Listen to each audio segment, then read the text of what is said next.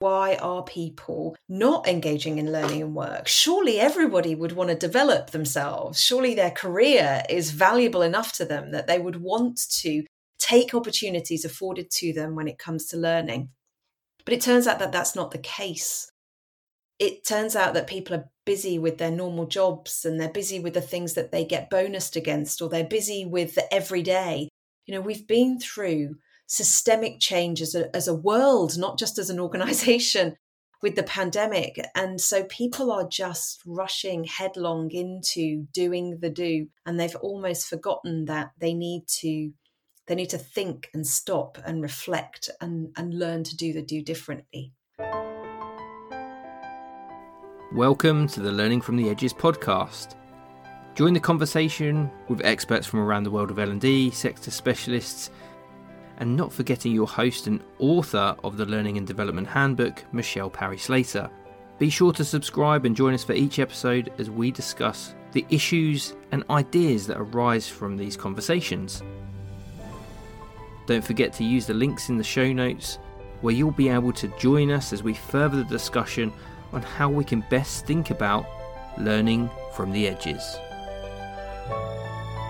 I'm Michelle Parry-Slater, and you may have been following Vox Pops recently from many of my wonderful colleagues and friends who came to my Learning and Development Handbook book launch on the 31st of January 2023. And the reason we did that book launch, although the book was released 2 years ago, was because it was released in COVID and times change, and the friction between releasing a book and not being able to have a launch was actually rectified by some very kind people at the Dorchester Collection Academy. So a big shout out to Beth Aarons for that. I am intensely grateful for the kind attention that you paid both to my book, to all of my guests, but to me personally in setting that up. Learning from the Edges podcast is made possible by Liam Gardner. My thanks go to him for all of his editing and his inspiration in the first place. So why launch the book retrospectively? Why share the podcasts? And why, in fact, have this podcast, the Learning from the Edges podcast?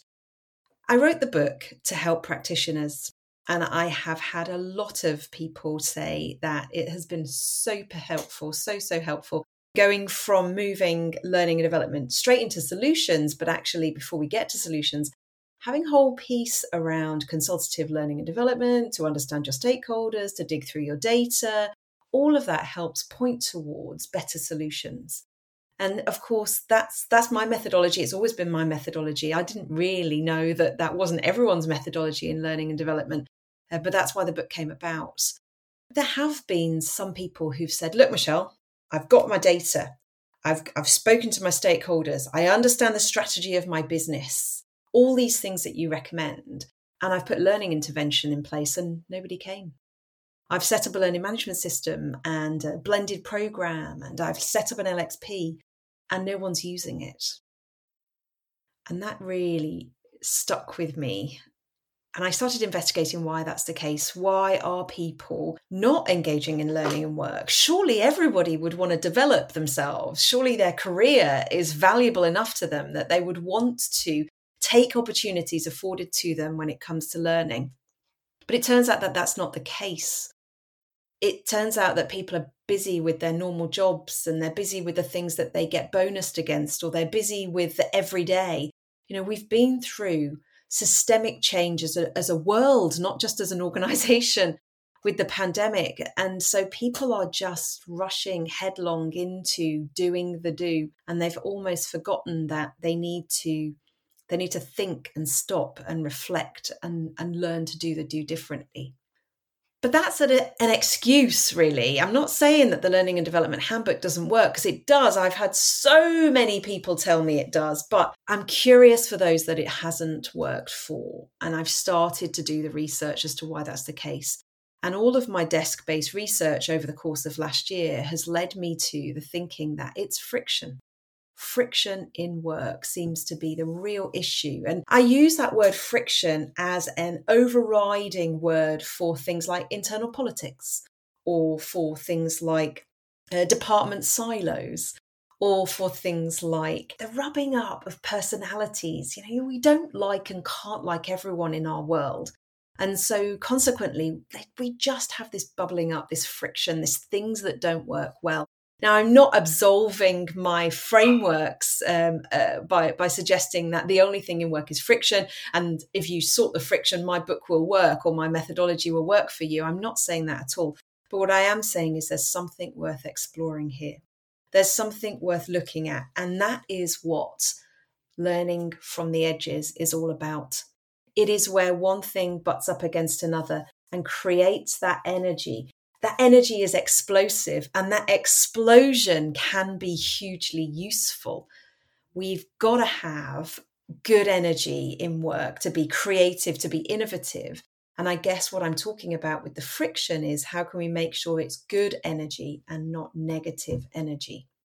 And so welcome to Learning from the Edges. Welcome to my set of conversations with a variety of people to talk about the friction they notice in work, but more importantly, to talk about how we can get over that, how we can use that friction for good, or how we can eliminate that negative friction from our workplaces entirely. And I don't really know where these conversations are going to take us. I don't know what's going to come out. I have a vague thinking that another book might come out, the sort of Learning and Development Handbook Mark II, if you like. And I don't really know what that looks like. But I thought, well, why would I be so selfish as to go on this journey by myself? Why would I be so selfish to keep the conversations to myself when actually the rest of the world could pick up on them and find them useful? So I'm putting them out as podcasts. And as I say, it probably is research for a new book, but I'm open-minded as to where it's going to take us. I have absolutely no preconceived ideas.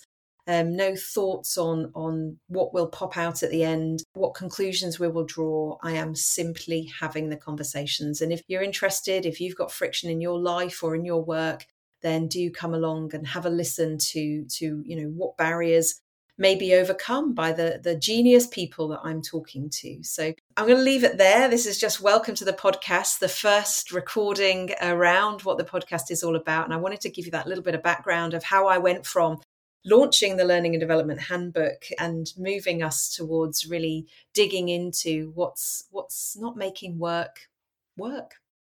I hope this works for you as a podcast. Find us on all the usual channels, on Apple, on Spotify, on all of the usual places that you get your regular podcasts.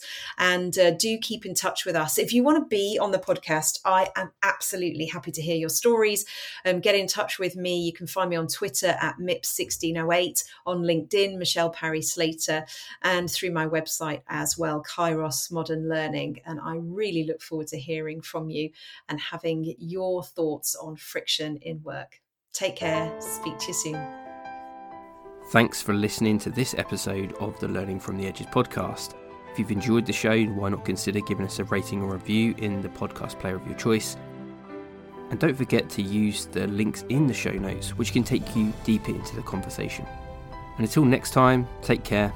Keep thinking about the conversations you can have to help us learn from the edges.